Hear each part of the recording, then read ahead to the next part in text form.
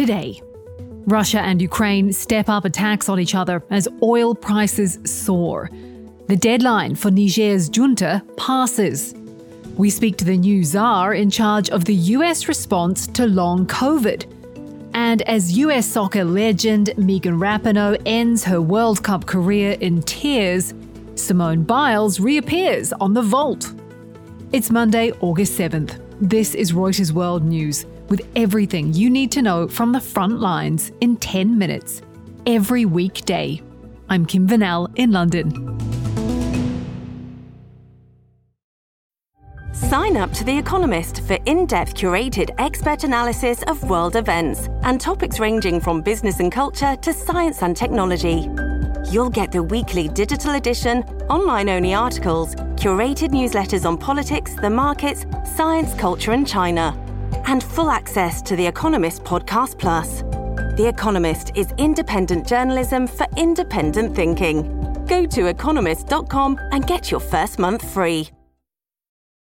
Ukraine and Russia have ratcheted up attacks over the weekend, stepping up strikes on each other's troops, weaponry and infrastructure. Ukraine's counteroffensive seeks to dislodge Russian forces who have dug in across southern and eastern Ukraine. President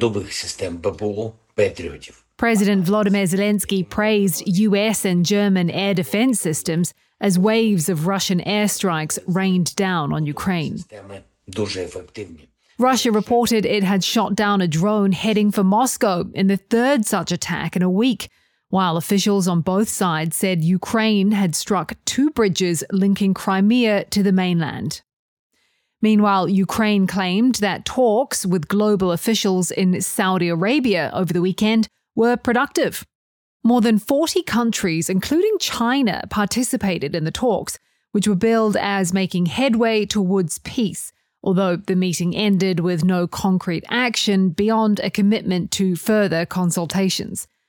Russia did not attend and condemned the meeting as a doomed attempt to swing the global south behind Kyiv.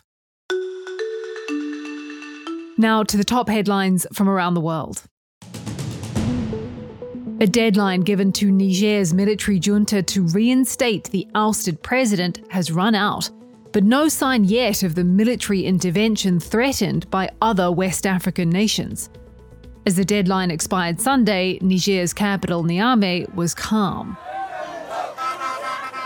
In fact, women, children and the elderly rallied in support of the military junta along the route to the presidential palace.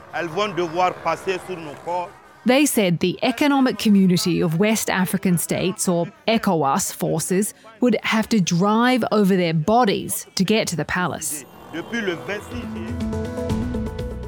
Former Vice President Mike Pence says he will not rule out being a prosecution witness against his old boss, Donald Trump. Trump stands accused on charges of orchestrating a criminal conspiracy to try to reverse his defeat in the 2020 presidential election. Trump has pleaded not guilty and denies any wrongdoing. Lawyers for former Pakistan Prime Minister Imran Khan will be allowed to meet him in jail today. Khan's supporters took to the streets briefly after he was sentenced to 3 years in prison over corruption charges. His prison sentence likely puts an end to his political ambitions of running in a national election expected later this year. Scouts are trained to be hardy, but this year's jamboree in South Korea has pushed them to the limit. Organisers of the World Scout Jamboree are racing to evacuate thousands of mainly teenage participants before a typhoon is expected to hit the area. That's after a debilitating heat wave which saw hundreds hospitalised, and the UK and US contingents pull out of the campsite. Washington has condemned the killing of a Palestinian by suspected Jewish settlers as, quote, terrorism. The sharp language appears to reflect US frustration with surging violence in the occupied West Bank under Israel's hard-right government. In a separate incident, Israeli security forces shot dead 3 Palestinian militants in the West Bank on Sunday, drawing threats of revenge by Palestinian militant factions. Box office ticket sales of the movie Barbie have topped $1 billion in the United States. Writer and director Greta Gerwig becoming the first female filmmaker to surpass the billion-dollar benchmark as a solo director. A spokesman for Warner Brothers said the studio was rendered speechless by the film's performance.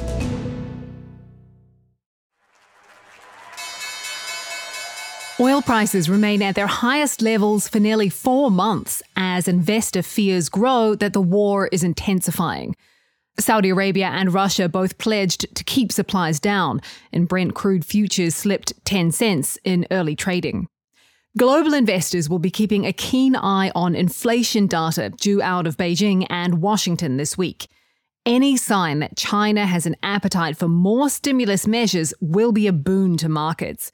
US inflation data is due on Thursday. After a mixed jobs report on Friday, July's CPI is shaping up as a major test of the Fed's resolve on interest rate rises.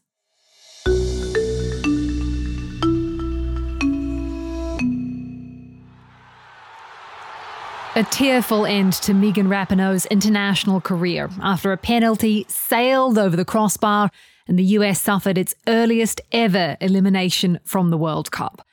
Rapinoe, who is renowned for her sure footing in the box, said missing one in the final moment of her career felt like a sick joke.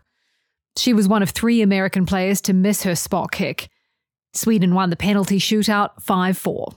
US fan Misa Rooks reflected Rapinoe's mood after the match in Melbourne. It was devastating but stressful, and we tried so hard, we just couldn't finish. But while Rapinoe bows out of the spotlight, gymnastics legend Simone Biles stormed back into it with her comeback show. The 26-year-old gymnast put on a stunning performance in her first competition since she bowed out at the Tokyo Olympics with the twisties. She dazzled fans in Chicago with a double flipping vault so difficult that it has never been performed by another female gymnast. But she kept stum on any ambitions for the Paris Olympics, saying she was living in the moment. Watch this space.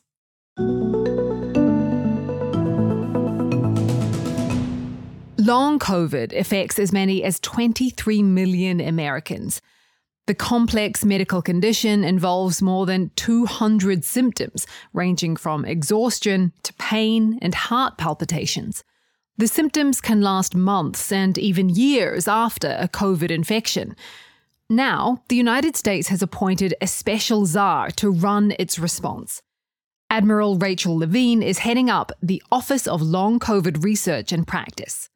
Admiral Levine, what do you think are the biggest challenges you'll be facing in trying to confront long COVID longer term? Well, so we need to find out more about exactly how many people have long COVID. The current analysis suggests that anywhere from 7.7 million to 23 million Americans have developed long COVID. That has, enormous impact also in terms of the economy. I think that is one challenge. I think the complexity of this new illness, because COVID-19, of course, was a novel coronavirus. And so long COVID is a new illness. And we need to understand what is called the pathophysiology. What is happening in terms of the impact of the COVID-19 virus long term on people's bodies and how that is leading to those symptoms. And then the complexity of developing different treatments for the different signs and symptoms that we're seeing. And then finally, developing those supports and services for those patients and families. So you can see how complex this initiative is. Is it made more difficult by the fact that long COVID seems to look different on almost everyone? So it does. It's very complex. We are seeing, however, different types of quote unquote syndromes, which are informing our different platform protocols for those clinical trials. So example, the Recover Vital one is going to be studying this idea of viral persistence, that there's still virus there and how would we treat that. The Recover Neuro is going to be looking at interventions for people who have what is called cognitive dysfunction, including brain fog, memory problems, problems with attention, thinking clearly. The other platforms that will be coming in the next number of months, including a sleep platform, because there are patients that are having changes in sleep patterns. And then an autonomic nervous system platform. And think of the autonomic nervous system as kind of the automatic nervous system that controls a range of bodily functions that doesn't include our awareness. So heart rate, blood pressure, breathing, the digestive system, those are all controlled by the nervous system, but it is this autonomic or automatic nervous system that does that. That can be out of balance with long COVID, and we're looking at that. And then finally, we're going to be looking at exercise intolerance and fatigue, and that's another platform that will be coming over time. This episode is brought to you by Shopify. Whether you're selling a little or a lot, Shopify helps you do your thing, however you cha-ching. From the launch your online shop stage, all the way to the we just hit 1 million orders stage. No matter what stage you're in, Shopify's there to help you grow. Sign up for a $1 per month trial period at shopify.com/special offer, all lowercase. That's shopify.com/special offer. That's it for today's episode of Reuters World News. We'll be back with our daily headline show tomorrow. To make sure you know what's going on in the world, listen in for 10 minutes every weekday. And don't forget to subscribe on your favorite podcast player or download the Reuters app.